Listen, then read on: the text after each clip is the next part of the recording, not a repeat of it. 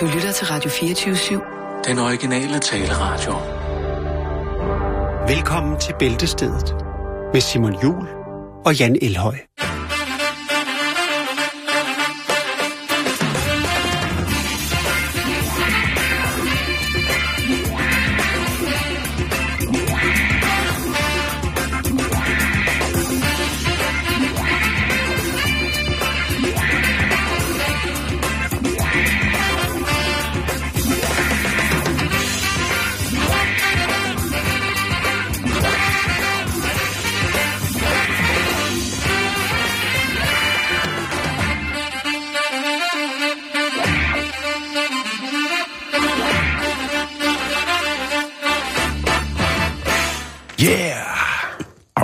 Et drøn. Ja. Jeg så et program i går i fjernsynet, som handlede om landsholdslegender. Det var sådan et klip, der blev vist. Det var ikke et helt program, det var et klip, som en god bekendt af mig havde med. Jeg holdt et møde i går, og så havde vi en pause, og så siger du skal lige se det her klip, hvor det så er vores hæderkronede fodboldspiller Michael Laudrup, manden, som solgte sin sjæl til den arabiske halvø, som... og Unibet? Nej, det er hans bror, og det er faktisk ham, vi skal snakke om. Fordi Michael har jo altid været meget fokuseret på penge. Brian og Michael. Brian Michael. Finns ældste søn har været meget fokuseret på penge jo. Og specielt efter han stoppede med at spille fodbold, så gjorde han jo, som vi alle skal, en tur i reklamemøllen, og så senere hen, så solgte han så sin sjæl fuldstændig til dødsstaten Katar. Men i interviewet, der siger Michael, at Brian, han på et tidspunkt gerne vil gå til Hammondal. Ja. Og der tænker jeg... Det kunne godt være blevet stort. Altså, han er så god med fødderne, ikke? Jo. Og han ligner lidt en fræk hund, Brian Laudrup, synes jeg. Drop bolden frem af orglet. Og jeg ved, Schmeichel spiller jo trommer, Peter Schmeichel. Ja, det gør han. Og jeg tænker bare på, der er jo en duo, som hedder orgel og drum. Og trommer? Ja, som kun er Hammondal og så trommer. Det er ret svedigt. Det er mega fedt. Men jeg tænker faktisk på, hvad der var sket, hvis Brian Laudrup, han var blevet en af verdens bedste Hammondal-spillere. Ja. Så har der virkelig været lidt sådan faglig diversitet i familien, ikke? Fordi men jeg tror, han havde været bad standing i familien. Det tror jeg ikke. Tror jeg ikke, han havde været familiens sorte orgelfor. Fordi det var det, som Michael sagde. Og selvom, altså... Ja, det skal bare lige siges, at Michael, han er stadig en af de største fodboldspillere i optikken. I min optik. Prøv at vi er alle sammen fucket op en gang imellem. Så hans Saudi-Arabien-eventyr skal ikke ligge til last for, at jeg stadig synes, han er en form for Gud, der er nedstedet til jorden. Brian, han havde jo lidt en omtoget karriere, og kom jo aldrig på samme niveau som sin bror. Det kan du godt sige. Jeg aner ikke, hvad du snakker om. Jeg kan dog nok kende forskel på dem. Ja. Men jeg reciterer for, at du skal få noget godt her fra starten af på mandag. Det er godt, du oplyser mig med noget sport, fordi så har jeg nemlig noget. Og så er der jo også... Bringe på banen, når jeg skal køre i metro her senere, så kan jeg lige prikke ham med siden og sige, ja, ham Laudrup der. Ja, det er skide godt, Jan. Ja. Og så hans Michaels sønner spiller også fodbold, ikke? Jo. Men Michael, han sagde nemlig i det der interview, han sagde den lille menneskegud, han sagde, jamen, der var ikke nogen tvang til, at vi skulle spille fodbold. Og så kommer det, og Brian, han vil måske gerne have spillet Hammondal. Ja. Nå, nok om... Så nu siger du også, altså, kunne det være, at han var blevet en af verdens allerstørste Hammondal-organister. Men det kunne også være, at han bare havde siddet over på Korskrogen og spillet til noget sovs og kartofler, ikke? Og det havde også, det havde været lige så fedt, Sim. Det havde det.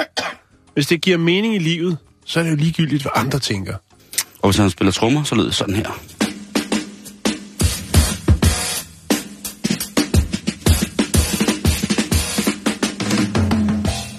Vi skal lige starte med lidt korte nyheder, Jan. Fordi fandme så.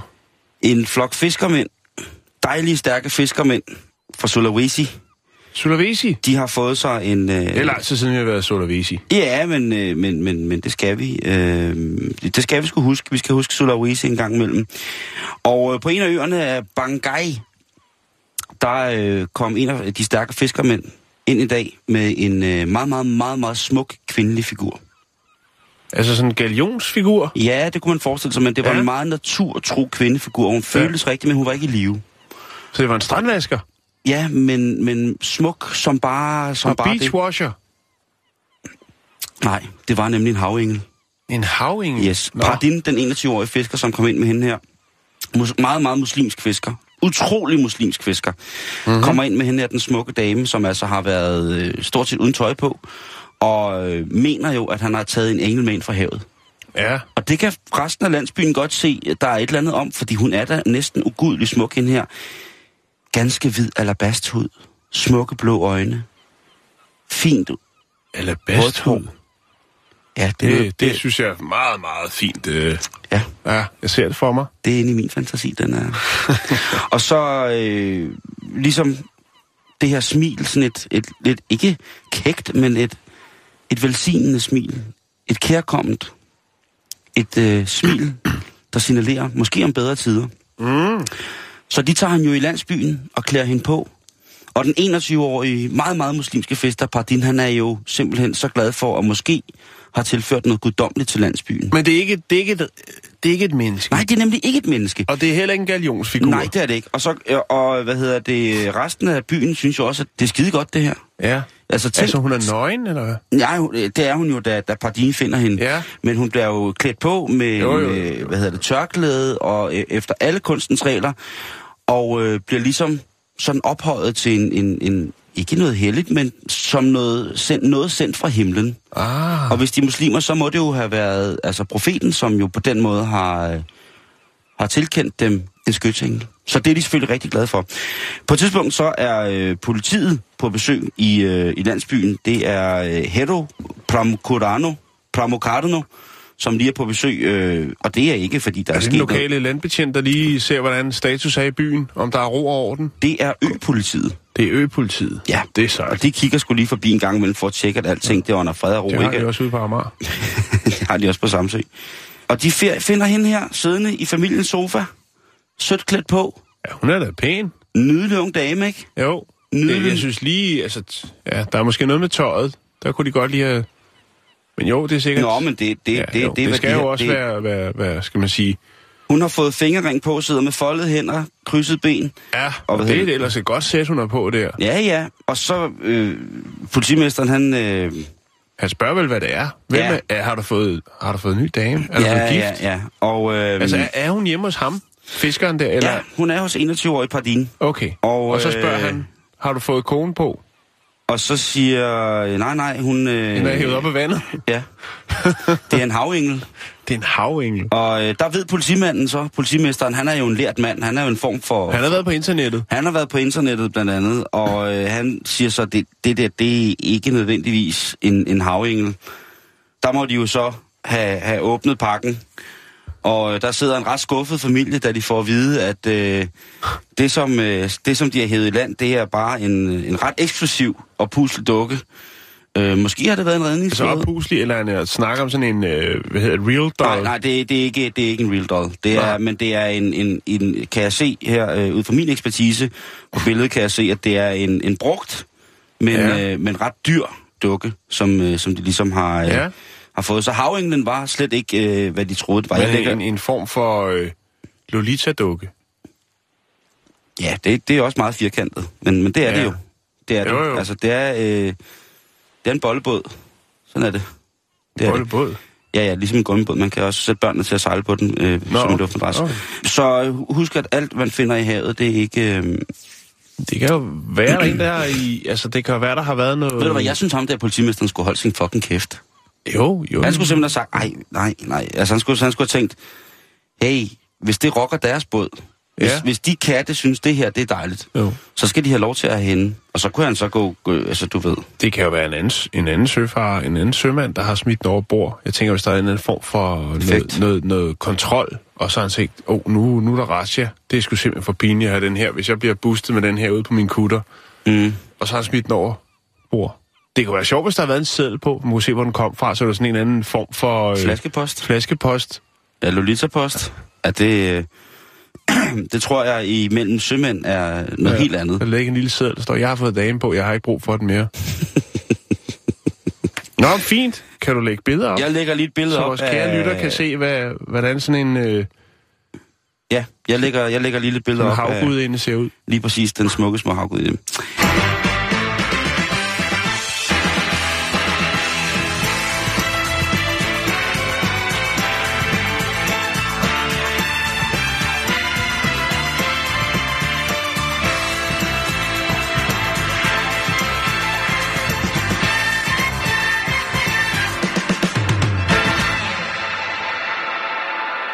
En anden lille kort nyhed, vi lige skal om, det er i Australien.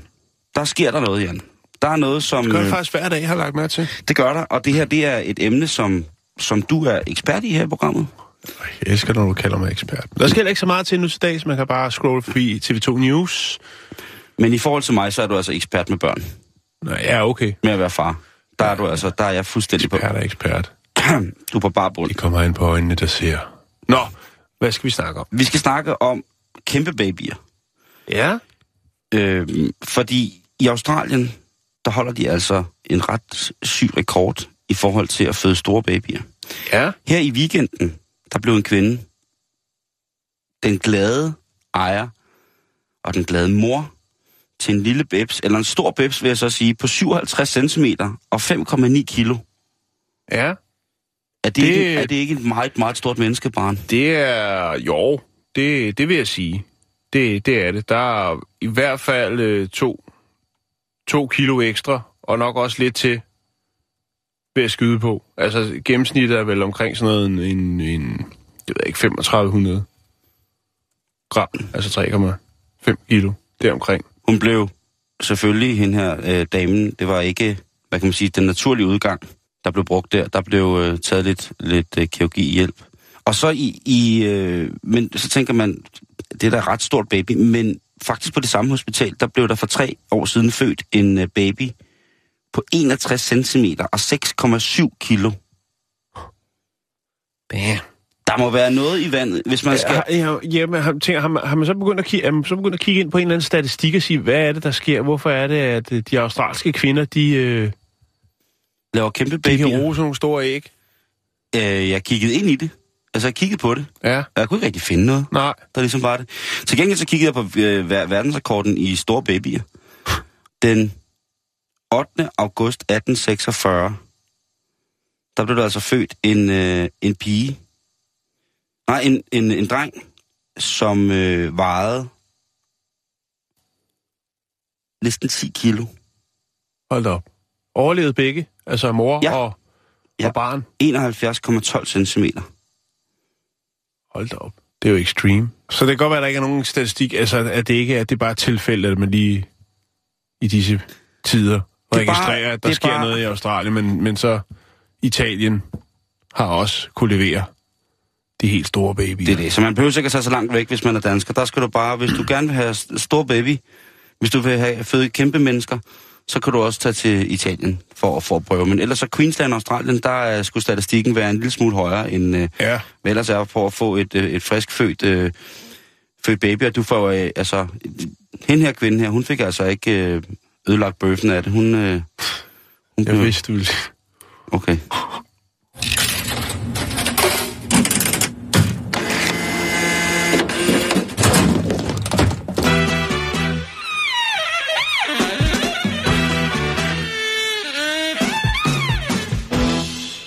Det er da meget naturligt at tænke på.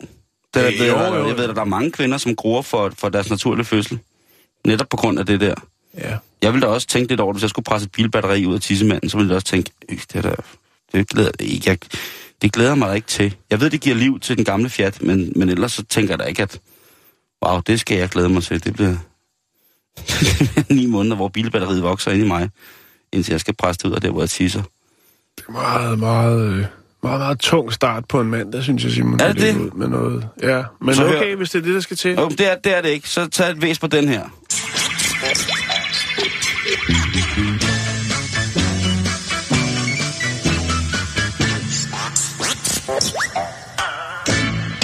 Så skal vi snakke. Fokus. Ja, nu blev der renset ud i rummet, og forhåbentlig også ude i højtalerne hos jer, kære lyttere. Vi skal snakke robotter. Vi skal til Kina. Ja, det er noget, vi kan lide. Vi skal snakke om en robot, som hedder Anbot. Hvad hedder den? Anbot. Du må det lige stave, for jeg kan altså, er det en myre-robot? Nej, Anbot. A-N-B-O-T. Anbot. Bring det på, brødre. Ja. Det er fremtidens svar i Kina på at opretholde ro og orden.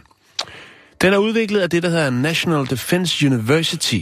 Ja, den er god nok. Og de har altså udviklet den her nye, spændende robot, der hedder Anbot. Den er lige knap 1,5 meter høj, Den vejer 150 kilo. Og den blev altså første gang fremvist for offentligheden til det her Chongqing High-Tech Fair. Det er 2 uger siden. Den vil fremover spille en vigtig rolle i at forbedre landets antiterror- anti-optøjsenhed. Det er altså et højteknologisk, en ny højteknologisk hjælpeenhed til, når der foregår noget ude i det offentlige rum, som man godt vil lægge en dæmper på. Når der er palaver i gaden. Når der er palaver i gaden. Den kan fjernstyres. Det er jo smart nok, og det er der jo ikke så meget i. Men det, der er i det, Simon, det er altså, at denne her sådan lille robot på 1,5 meters højde, hvis den observerer noget, hvis du fortsætter den patruljerer gaderne, det kan den gøre stille og roligt, og så er den fyldt med elektronik. Det kan vi lige vende tilbage til. Men hvis du forestiller sig, at den ser dig, du foretager en kriminel handling, og den observerer det, så skal du i hvert fald have en rimelig god kondition. For den kan altså bevæge sig hen over jordens overflade. Den har hjul med 18 km i timen. Så den er ret snap. Den kan jeg sgu ikke løbe fra. Nej. Jeg kan ikke løbe for særlig meget generelt. Hvis den patruljerer, så vil det være meget, meget langsomt, men så får den også det hele med. Og den kan køre i 8 timer, før den vender tilbage til sin station, for at få genopladt sine batterier. Den patruljerer, den har intelligent overvågning, nødopkald, autogenopladning, og så har den forskellige valgfrie moduler. Jeg ved ikke, om det er dem, der har opfundet den, der tænker, der skal være en tilkøbspakke, ligesom i en Tesla, man skulle kunne købe lidt ekstra. Fordi at man kan nemlig installere miljøovervågning samt, biokemisk overvågning. Og samt, at den kan registrere sprængstoffer. Altså hvis man nu, der står en taske et sted. Den helt klassiske, hvor vi herhjemme nok vil bruge, jeg ved ikke, om det stadig hedder Bombe Marie, men så, hvad vi nu bruger. Jeg tror bare stadig, den hedder Bombe Marie. Ja. Det tror jeg sgu aldrig ændrer sig. Nej, det kan godt være, det ikke gør det. Men i hvert fald, så kan den også ligesom konkludere, om der er noget om snakken. Der er bare én ting, Simon, som den ikke kan. Og nu ved jeg godt, jeg bringer det på, og så sidder der en masse kriminelle nede i Kina og tænker, okay, så er det, vi skal. Skal vi lave noget kriminelt, så skal det være et sted, hvor der er en del trapper. For den kan ikke bevæge sig ned ad trapper. Det kan den ikke. Den har sikkert også været pissebillig at udvikle. Ja, men de her så tænker, vi skærer ned, og vi laver ikke sådan nogle foldudben, så den kan løbe ned ad trapper, eller den kan rulle sig sammen, så ligesom en bænkebider til en kugle, så rulle ned ad trapper eller noget. Ja, jeg ved godt. Du starter patentkontoret allerede. Du starter Jens patentkontor allerede fra mandagen. Jo. Men det er så det, den ikke kan. Men den kan så meget andet, Simon. Det er selvfølgelig klart, at når de kommer til sådan en stor, flot premiere her på sådan en Anbot-robot her, så er der selvfølgelig også en del, der vælger at ytre sig på de sociale medier. Sådan er det jo. Jo. Som regel, og synes, at det er der noget. Det skal jo ske. Det skal jo ske. Og den grim og alt muligt andet. Har du billede af den? Jeg har et billede. Jeg har også en film, hvor den bliver præsenteret.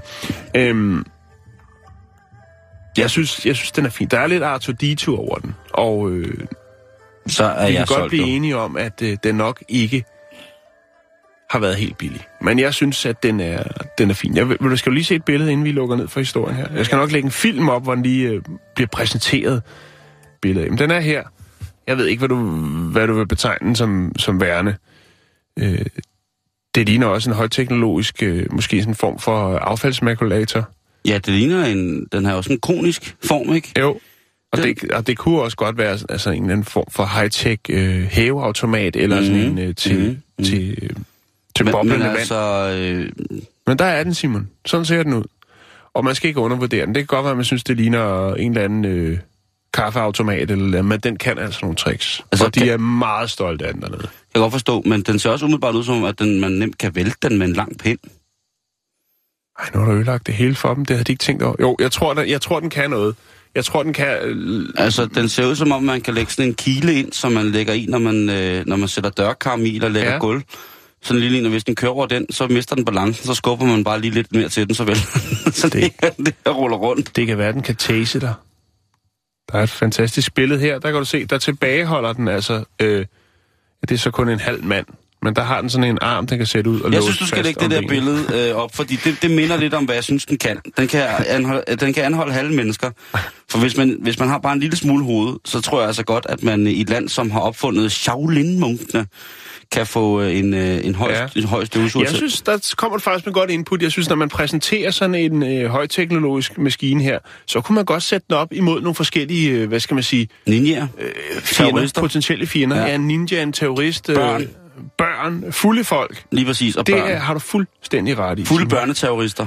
Men prøv at jeg lægger et link op og et fint billede. Så kan man altså se, hvad det nyeste bud er på højteknologisk tryghedsskabende robotter er, når det kommer til Kina.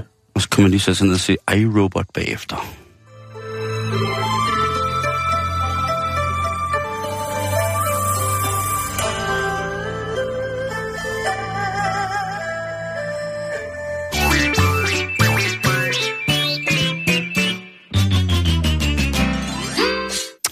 Vi skal snakke om det, som der var på alles læber og alt muligt andet sidste uge. Det var jo bortgangen af Prince, den folkekære jazzmusiker fra Norge, som valgte at tage fra os i en alt for tidlig alder i et problematisk knallertstyrt. Der var meget, der blev snakket om. Der bliver der stadigvæk, Simon. Det er jeg glad, det fortjener han.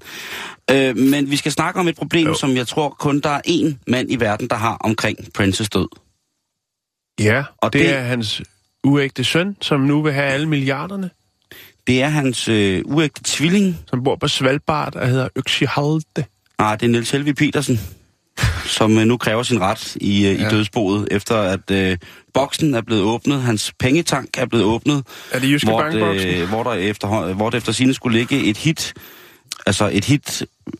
en hitskat, hvis man kan kalde det. En sangskat. Og jeg ved godt, der lige har været Charlie i pakken, men det her, der taler vi altså en anden form for hitskat. Okay. Og det kan være, at... hvad er det handler om? Ja, det handler om... Jeg tror, vi er ude på et tidsspor nu. Ja, det er det. Det handler om en kæmpe stor fan, som hedder Paul Kenyon. Og Paul Kenyon, han er slagter. Ja. Og han har sin egen slagterbutik. Og han er også fuldstændig vild med pølser. Ja. Og Paul, han tænker så... Altså pølser? Ja, så som i håndhældet, en god grillpølse eller en spejepølse. Okay. Han tænker, hvad skal jeg dog gøre nu? Hele min verden er ramlet. Min store... der er utrolig mange slagter, som er Prince-fans. Det er rigtigt, ja. Og der gik jo en bølge igennem slagtermiljøet i Danmark. Han er jo ikke død som sådan, han har bare forladt den her jord, altså hans sjæl, altså hans ånd rejser videre. Nå. Kom nu med den historie. Jeg slukker lige dig ind, så du bliver glad igen. Han tænker, hvad gør jeg som en stolt håndværksslagter for at hylde det store menneske, som har betydet så uendelig meget i hele mit slagterliv? Jo, jeg laver en pølse. Jeg laver en prinspølse. En prinspølse. En lilla pølse. En lilla pølse. Han laver en purple pulse. Og det det er han jo altså afsindig stolt af, indtil at der jo er den her horde af dedikerede Prince-fans, som går amok på Paul.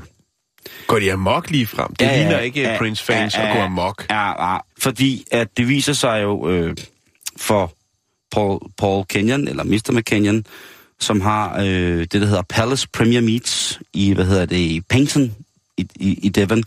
Det viser jo så for ham, at Prince han jo var veganer. Ja. Og jo nærmest... Så er det lidt upassende, hvis man laver sådan en ordentlig skinkefinger med lilla farvestof udenpå.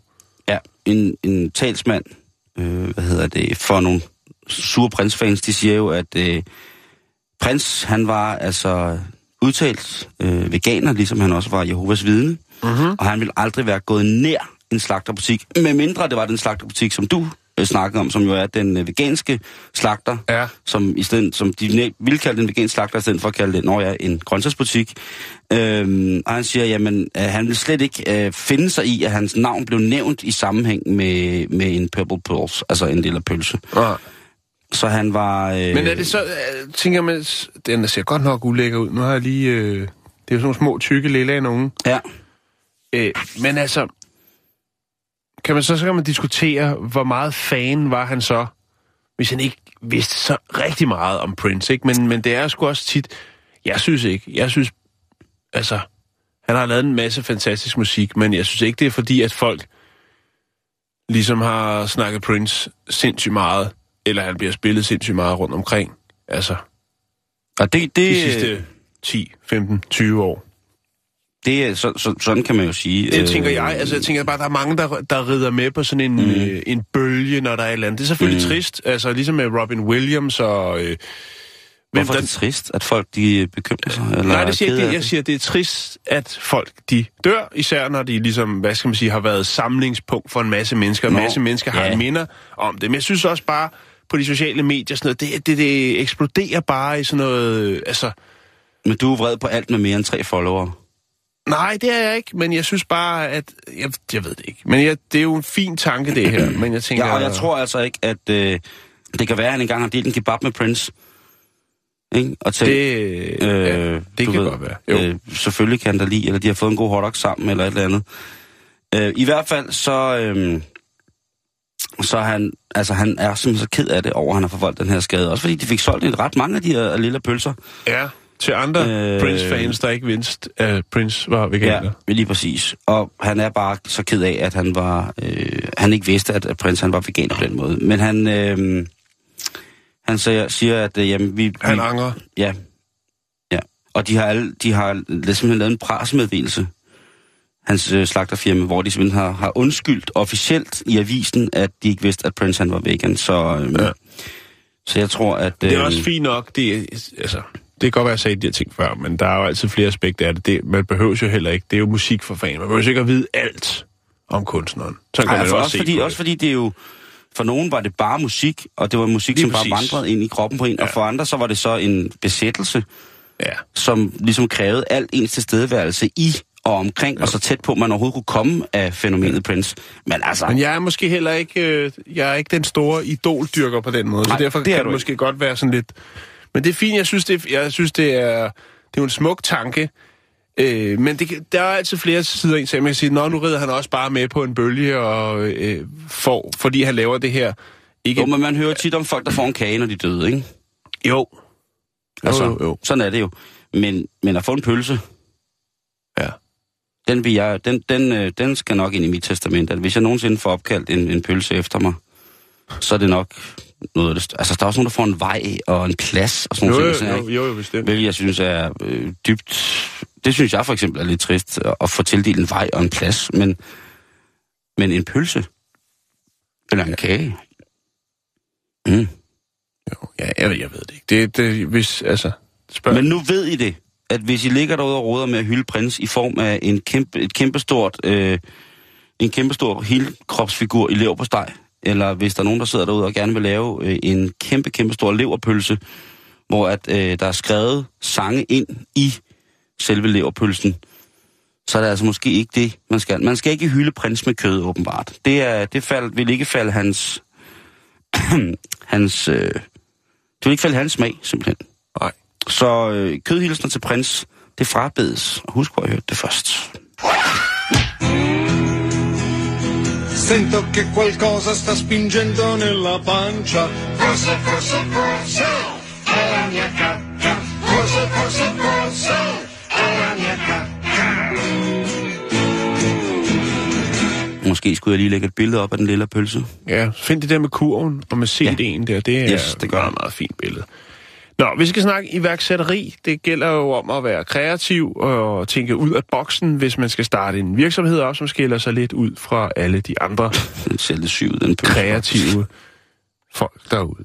Og vi skal til USA, og her der er der en kvinde, der hedder Nicole Bekidt, som har startet en lille familievirksomhed op. Det er faktisk hendes bror, som fik ideen fra internettet. Han så et billede på en kartoffel. Og det er ikke noget med, at så ser han lyset eller noget. Nej, han ser simpelthen bare nogen, der har afbildet en eller anden person på en kartoffel. Og så tænker han, det er fandme sjovt. Det er en god idé. Vi laver en internetvirksomhed, hvor folk de kan vi laver en online shop, hvor folk de kan bestille forskellige kartofler med forskellige budskaber på.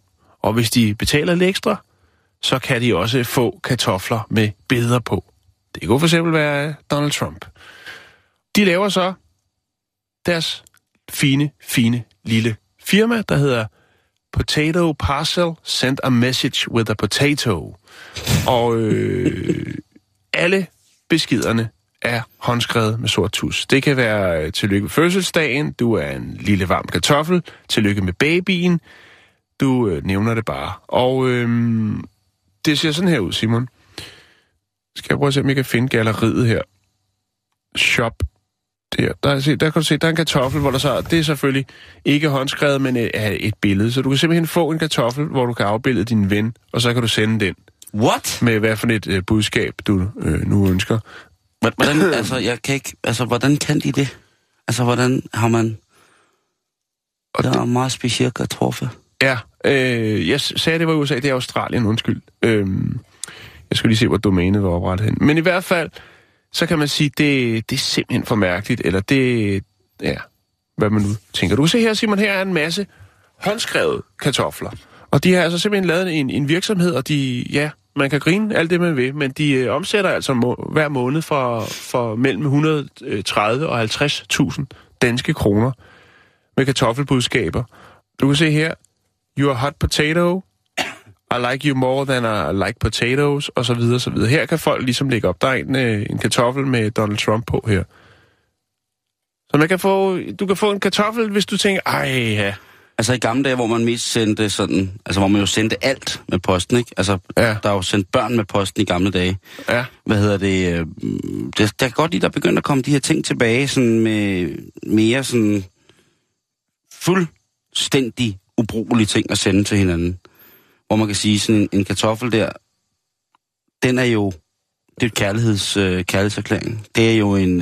Det er jo sjovt, at det startede som en joke, men faktum er faktisk, at de i dag har en rentabel butik nede i Australien, en online shop, hvor du kan gå ind og sende budskaber. Op til 15 år kan der være på en kartoffel, og ja, det spreder sig som ringe i vandet. Skal vi prøve, fordi det er mandag, at åbne dit patentkontor, sådan bare lige sådan improagtigt og tænke på, hvad kunne vi her i Danmark sende til hinanden? Altså, har vi et ordsprog, som sådan, du ved, er en heldig ligesom kartoffel? En heldig kartoffel, den er jo... Men den er jo taget i Australien. Nu sender de jo kartofler til hinanden dernede, ja, ikke? Så det skulle være en anden grøntsag. Ja, jeg har bare aldrig nogensinde... Altså, hvad er der af... Porre? Du lægger porre? Det er sgu aldrig...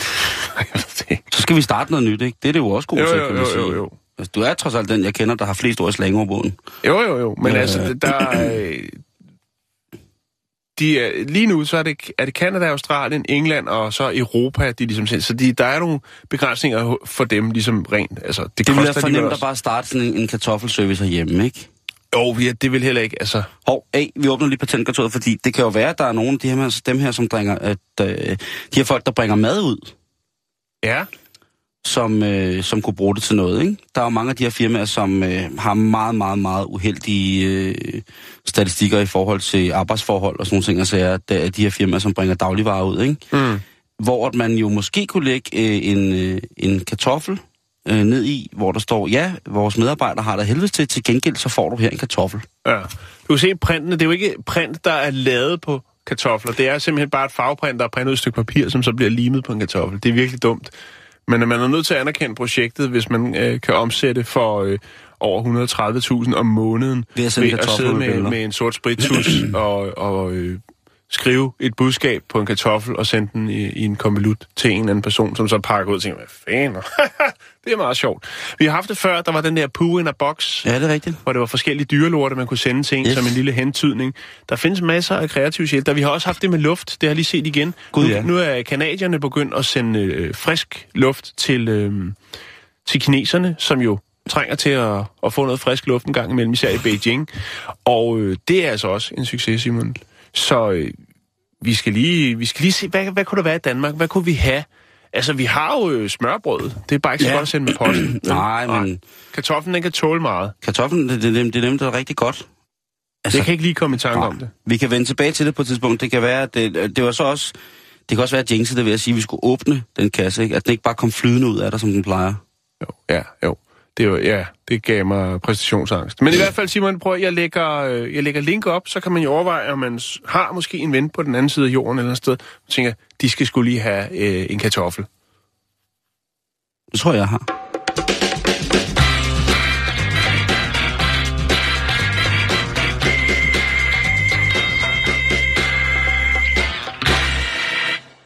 fejrede du den internationale arbejdernes kampdag i går, Jan? Nej, jeg var ved at bygge et skur. Så du var faktisk skruebrækker? Du var på arbejde? Ja, hvis du gik på byggepladsen på 1. maj? Det er jo... Det er jo arbejde af egen interesse. Det er ikke et arbejde. Det er jo en pligt. Jeg har ikke noget valg. Det er jo ikke et lønnet arbejde. Det er jo noget, jeg er nødt til at bygge det skur, Simon. Ja, det er rigtigt. Det skal jo have et sted... Nå, skal vi så ikke bare lige lade 1. maj ligge? Jo, det synes jeg. Komme videre? Jo. Det er vogn 9 her, vi kører til HK. Vi har spillet kaffe i vognen. Det er vogn 9 her, vi kører til HK. Vi har spillet kaffe i vognen. POLITINYT. Ja, vi eftersætter kørestolsbrugere i østlig retning. De 04 skifter. Det spreder sig som ringe i vandet, når noget nyt og godt kommer til storbyer, urbane metropolisser, som for eksempel New York. Og lige nu, på New Yorks Grand Central Station, eller Central Station, der er madmogulen Claus Meyer jo i gang med at bygge et kæmpestort nyt foretagende. Open Sandwich Imperium. Smørbrøds lige præcis. Han har solgt sin sjæl til en stor engelsk investeringsfond, og lader nu hele Meyers-koncernen sejle helvedes til herhjemme, og så har han så valgt at investere i USA og den amerikanske drøm. Og du siger, jeg siger nogle ting i dag. Du fyrer op. Nå, det er godt, ja. Ej, jeg tror,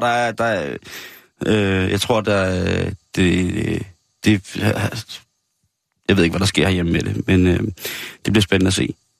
Men en af de ting, som der gør, at Claus Meyer kom til New York, det er, at folk begynder at dyrke nøgen-kung-fu. Jeg er sikker på... Så det er derfor, at han flytter over, fordi han har hørt, at nøgen-kung-fu er up and coming, og Claus, han er vild med nøgen-kung-fu. Jeg tror, det er noget, han har sat i verden. Jeg tror, det er noget, han opfordrer folk til. Ja. I hvert fald så var det sådan, at drengene i blåt, de blev nødt til at træde til ud foran Central Station her i weekenden, hvor at en meget korpulent kvinde havde besluttet sig for at udføre en kata. Ja. Altså en tom form, hvor man beviser, at man har styr på alle bevægelserne i forhold til for eksempel... Ja, Kung fu. Ja, kung fu. Det er noget meget, meget smukt noget, det er, hvor de ligesom står bare ud og viser, at de kan alle bevægelser. Det er ligesom Tai Chi, jo. Ja, men det er, du ved. Ja. Og den her kvinde, hun... Det gør hun. Der er jo mange kinesere og japanere jo, som udøver det, altså Tai Chi jo i parker og sådan. Ja, som morgengymnastik. Så hun står foran Central Station og laver sin daglige nøgen. Ja, hun er helt nøgen. Okay. Det er der ikke så mange japanere. Det er der i hvert fald ikke. Asiater. Hun er ganz snakken og på alle mulige måder en voksen kvinde. Ja. Og det er jo selvfølgelig noget, som folk, hvis de for eksempel skal på vej ind på Central Station, jo, det kunne være, at de skulle ind og sidde på den fine Ny Meyers restaurant og have et dejligt stykke surbrød. Nå nej, de er jo ikke åbnet endnu, de er lidt forsinket. Men iveren, jeg hører fra kilder i New York, at iveren og lysten til virkelig, virkelig godt brød, den emmer. Og jeg ved, at Claus han kommer til at ramme den i røven. Når han starter op med sit bageri derovre, ikke? Altså for fuld plus, ja, det tror jeg så laver han brødrevolution i USA, som han også har gjort herhjemme. Og det kan jo være, at hende her, hun har tænkt, jeg kan ikke magte, at der ikke er surdrej. Men du er sikker på, at de to ting hænger sammen? Altså en kvinde, der laver en selvforsvarsrutine ude for en Central Station, og Claus Meyer, som ikke er helt klar endnu til at åbne det er jeg ikke bare lidt sikker på, det er jeg 250% sikker på, er fuldstændig i linje med hinanden. Men det er jo nok, fordi Remy er blevet forsinket med sin natklub, og så skal håndværkerne jo lige flyve til New York, før de kan gå i gang der, og derfor er der så... Nej, det er en anden historie, som der også kommer i POLITINYT, som har noget med Remys natklub at gøre. Okay. Det handler om børn og våben. Politiet tænker, okay, hun er bare endnu en tos. Ja. Hun er der helt... Hun er skudt afsted på crystal meth, og tror, hun er ninja. Nemmerlig. Ja. Så de går hen og prøver at hive fat i hende. Men de skulle jo aldrig have gjort. Nej. For hun kan sin kung fu hende her. Hun kan sin kung fu? Så hun rykker lige, i bar bøf, rykker hun lige 2 drenge rundt for fulde gardiner. Og så må hun jo ned og ligge med strømpistol. Okay, så hun kunne altså noget. Det er åbenbart det var ikke bare opvisning. Nej. Eller det var det også, men det var, der var mere, hvor det kom fra. Hun bliver hurtigt... hendes sikkert mange år som hårdt apprentice-elev i en dojo omkring kung fu. Ja, der har hun sikkert... der blev hun så sendt til tælling med en strømpistol, og det er da altså åbenbart... Taset. Ja, det. Hun er blevet... Hun blev bragt til forvaring på politistationen, hvor hun sådan ligesom også fik en bøde og så videre, for at have forstyrret den offentlige ro og orden og blufærdighedskrænkelse, og folk havde følt sig sådan ligesom... Ja. Og så plus selvfølgelig også, at det, der var allertungest, det er, at hun lige fik rykket et par betjente rundt for fulde gardiner. De fik god gammeldags flyvetur, om man så må sige. Det er det, som manglen på surdej, den ordentlige surdejsbageri, den gør ved New York. Så Claus og alle jer, der er på holdet derovre, vi sender god karma afsted til jer. Vi sender stråler af rå energi og overskud til jer. Så vi håber på, at I kan levere noget surdej, således at de surdejskrævende sifuer i New York, altså underviserne, de får ro i deres yin og yang, således at kung fu'en ikke går hen og bliver et udtryk for frustrationen. Altså kung fu i effekt, at den ikke går hen og bliver et udtryk, et kunstnerisk, et sportsligt, et mentalt udtryk for frustrationen over, at hele New York står bare venter på at få lov til at nyde jeres fantastiske brød. Den anden historie, som har noget med Remy's natklub at gøre, som ikke åbnede, det handler om 11-årige Chris Gator fra Talladega. All hail Ricky Bobby, all hail Ricky Bobby! Fordi vi snakker jo tit om det her med børn og våben i USA, hvor at yngre og yngre børn får adgang til deres forældres håndvåben. De bliver taget med til skydetræning og så videre, og lærer, hvordan man skal gebære sig omkring det. Og man skal håndtere det. Og det er jo, til at starte med, synes jeg jo, det var forfærdeligt at børn og våben. Jeg synes jo for så vidt stadig... Ja, og vi havde jo en historie sidste år omkring spædbørn og våben. Og faktisk så kan jeg fortælle, Simon, jeg har ikke bragt historien på, for jeg synes, det er tragisk, og vi snakkede også om det sidste år. Men jeg har lige læst en artikel, der allerede nu kan sige, at 2016 er der, altså allerede nu er rekorden slået. Det er en trist rekord, hvis man kalder det en rekord. Statistikken for 2016 siger, at det bliver et tragisk år, når det kommer til mord forårsaget af babyer og skydevåben. Altså småbørn med skydevåben, som har dræbt forældre. Nej. Eller jo. Det er ret vildt. Og det har altså ikke noget med Remy's natklub at gøre. Det har intet med Remy's natklub at gøre. Intet vil jeg godt lige sige. Det er i USA. Og det er et andet program, men jeg synes måske, man skulle kigge lidt på den der våbenlovgivning. Men denne her historie har noget, fordi at den 11-årige Chris Gator fra Talladega, all hail Ricky Bobby, all hail Ricky Bobby, han skulle have været til åbning af Remy's natklub jo. Og Chris... Hvorhen i USA er det?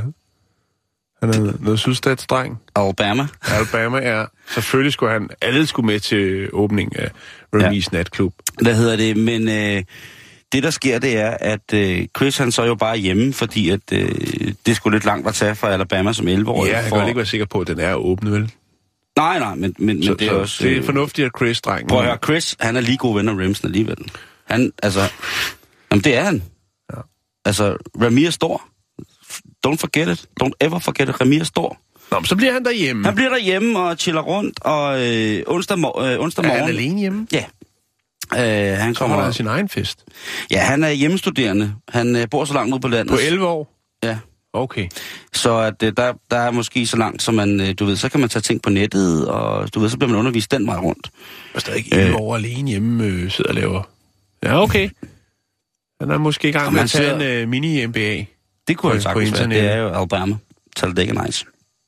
Han sidder hjemme onsdag morgen, og lige så hører han nogle fodtrin i huset, som han ikke er helt vant til at høre på det tidspunkt af døgnet i den givende situation. Det kommer i støvler. Det siger... med sporer. Det siger... kling. Det siger, det bringer historien, eller politirapporten. Nej, det er også fint, det er fint. Ja, jeg prøver bare at bygge lidt på. Men fordi han jo er fra et hjem, hvor at man er paranoid? Nej, men hvor man bare godt kan lide våben, og måske bliver god til at bruge dem og træner børn i våben, så finder han jo sin pistol, og forbereder... Det bliver hans forældres. Ja, det kan godt være. Det tror jeg faktisk. Han finder et håndvåben. Han finder en 9 mm, og det er jo sådan et standard. Det er standard. Det er det, som... det er en konfirmationsgave lige der. Lige præcis. Og han forbereder sig ligesom på, hvad fanden der foregår med den her lyd. Og der fortæller han så en journalist omkring det her, hvad der foregår. Der kommer en gut ned ad trappen i hans mors og fars hus og hans hus. Han trækker pistolen. Vi taler altså om en 11-årig dreng, som måske er lidt småfrustreret over, at Ramses natklub ikke åbnet. Han trækker altså en pistol mod ham her, som så viser sig at være en rigtig, rigtig ond indbrudstyv. Og så siger han, prøv at høre, så siger Chris på 11 år, prøv at høre, hvad fanden laver du her? Hvad har du gang i? Faktisk så tror ham her indbrudstyven, at det er bare en legetøjspistol.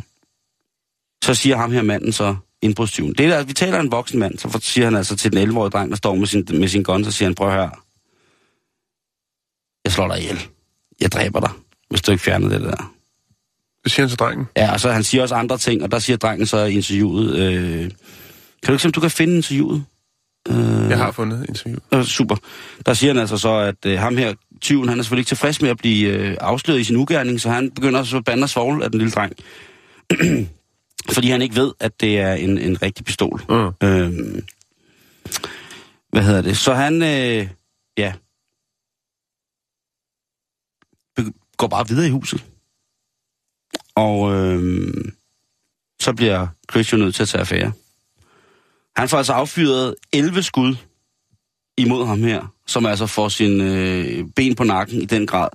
Det 12. skud rammer ham i benet.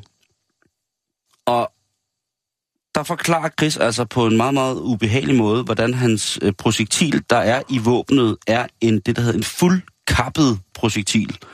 Eller så det, som hedder på amerikansk full metal jacket. Så han har styr på sit håndvåben? Han har styr på sit håndvåben, og er faktisk en god skytte, selvom han selvfølgelig bruger 11 skud, men den skyder altså også med et lille bitte håndvåben i en mandbevægelse. Det er ret svært. De har ikke, politiet, de har ikke, sådan ligesom offentliggjort, hvem det var, indbrudstyven. Men Chris i interviewet, som vi lægger op på facebook.com/Bæltestedet, han fortæller, at efter han har skudt ham her indbrudstyven, så græder han som en lille bitte baby. He's crying like indbrudstyven, der bliver nakket i benet, og så lægger han sig ned og tuder, indtil politiet kommer. Jeg ved ikke. Han er skarp, ham Chris der. Han kommer ikke igen, den indbrudstyv. Det kan... Ja. Det... Efter at den her skudepisode, den udfolder sig, så bliver Chris, han bliver, taget med til hospitalet, hvor at han så bliver spurgt af betjentene, om han har en besked til manden, som brød ind i hans hus. Og der siger Chris meget sødt, en lille sød, hvid sydstatsdreng, han siger, ja, han vil godt sige til ham indbrudstyven, at jeg håber, at du har fået lært en lektie her, og at man ikke skal prøve at bryde ind i vores hus, i hvert fald, for os til ting. Og ved du hvad, det her det er jo den evige diskussion, Jan. Fordi ifølge nogen, der er jo sikkert nogle rabiale typer, som der mener, at de kan bruge det her i en valgkamp, for eksempel, som jo er ret stor lige nu, det der med alles ret til at beskytte deres private property, deres private grund. Ejendele også, for den sags skyld. Lige præcis. Og så er der jo så det her med... der er jo også masser af børn, der går til skydning i Danmark. Med salonrifle godt nok, ikke? Men, eller pistol eller bue for den sags skyld. Men det er selvfølgelig ikke lige så udtalt her, at der gør man det jo i sportslig henseende, eller en jagtmæssig henseende. Her der er der altså børn, som går til selvforsvar med det, som jeg vil kalde et kraftigt håndvåben. Altså 9 mm, der kan du altså afgive, der er altså nogle projektiltyper, som der er vi oppe i noget stas, ikke? Og en 11-årig dreng, der ved, hvordan en fuldkappet 9 mm projektil, det arbejder i mennesker i henhold til en forsvarssituation. Det ved jeg ikke om, at noget 9-årige nødvendigvis skal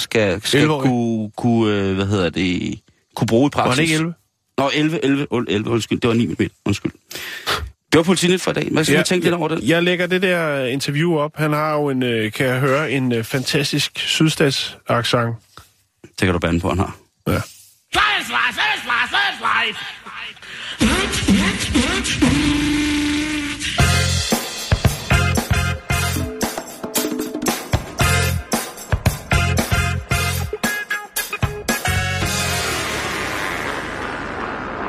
Nå, jeg tænker, at vi slutter dagens program af med lidt russisk, lidt nyt fra Rusland. Ved du hvad, må jeg godt lige sætte en russisk plade på, så det, fordi den har jeg... Har du noget? Den har ligget og ligget og ligget og ligget. Kan du finde den? Ja, den er her, er den gode gamle. Ej, den er dejlig. Ja, husk, det er smukt. Det er lang tid siden, den har kørt i baggrunden. Ja. Den er ikke så lang, den her historie. Til gengæld så er den spændende. Nå, vi skal til byen, den russiske by, der hedder Berezjlagoj. Og her har man som så mange andre steder i Rusland et krigsmindesmærke. Ja, der er faktisk, jeg vil skyde på, hvad jeg kan se frem, så er der omkring 4.000 af den her slags krigsmindesmærker rundt omkring i Rusland. Og den her russiske landsby, de har også sådan et mindesmærke. Og der har man så omkring det her, det er fra dem, der døde under 2. verdenskrig, eller i 2. verdenskrig. Ja. Der har man i det her monument, hvor der er nogle gravsten og så videre, så er der også en internal flame, altså en evig flamme. Det vil sige, der er sådan en form for, ja, sådan en jeg ved ikke, hvad jeg skal kalde det, sådan en lille ligesom springvand, men hvor det så bare er en flamme, der står og brænder. Og den er jo, sjovt nok, så skal den jo så brænde hele tiden, fordi det er en internal flame. Som brænder i respekt for de fortabte sønner. Lige præcis. Og der er jo så bare det med, at herude i udkants Rusland, der har man en del problemer. Man skulle faktisk sige store problemer med gasleveringen. Og det gør så, at the internal flame på det her krigsmindesmærke ikke eksisterer mere. Det er der selvfølgelig mange, som jo måske har bedsteforældre, eller hvad det nu er, som faldt under 2. verdenskrig, som synes, det er lidt trist. At man ikke engang kan i respekt for dem, der ligesom døde under 2. verdenskrig, kan bare levere bare lidt gas til det. Man kunne købe sådan en, jeg ved ikke, om de har de der helt klassiske gule gasflasker, som man kan købe på tanken. Sådan en kunne de jo sikkert også godt skaffe, og så lader den stå og brænde. Jeg sidder lige og prøver at kigge på, hvad Gazprom har af mobile ting. Men skalerede det så ned til, at det var ved særlige begivenheder, at de her monumenter blev ligesom fyret op for. Men nu man altså så, i stedet for, så har man altså taget et stykke malet pap, hvor man har malet en flamme på, som man så har installeret på toppen af det her monument, hvor den her gas, den her internal flame, så skulle brænde. Ja. Og den 9. maj, Victory Day, der flottede man så altså, og det var der, hvor man fejrede den sovjetiske sejr over Nazi-Tyskland. Og der fjernede man så det her stykke pap. Man kunne hjælpe mig, om det så ikke blev sat tilbage igen. Men man kunne godt lige lukke op for gassen den 9. maj, ikke? Der vil man godt gøre det. Men ellers så bliver lukket ned for det. Og det er jo altså simpelthen sådan, at Putin har været ude og sige, prøv her, vi skal simpelthen sikre, og det sagde han allerede tilbage i 2014, hvor man ligesom gjorde opmærksom på det, så vi skal sikre, at vi kan levere gas til de her monumenter. Det er meget, meget vigtigt at sørge for det. Faktisk så er det jo sådan, at Rusland er har verdens største reserve af naturgas, men en tredjedel af landets husstande ikke er forbundet til nogen gasledning. Og deres allerstørste firma i Rusland er Gazprom, som altså har over 390.000 ansatte og en omsætning på omkring 153 milliarder US dollars om året. Mm-hmm. Så må ikke også de kunne finde en 5'er til at lige at smide gas på mindesmærkerne for det der, under Putin siger det. Vi når ikke mere der, Jan. Nej. Det gik lidt stærkt her til sidst, men sådan skal det også være til. I morgen, der bliver det usandsynligt lige om lidt, så er der nyheder. Hej.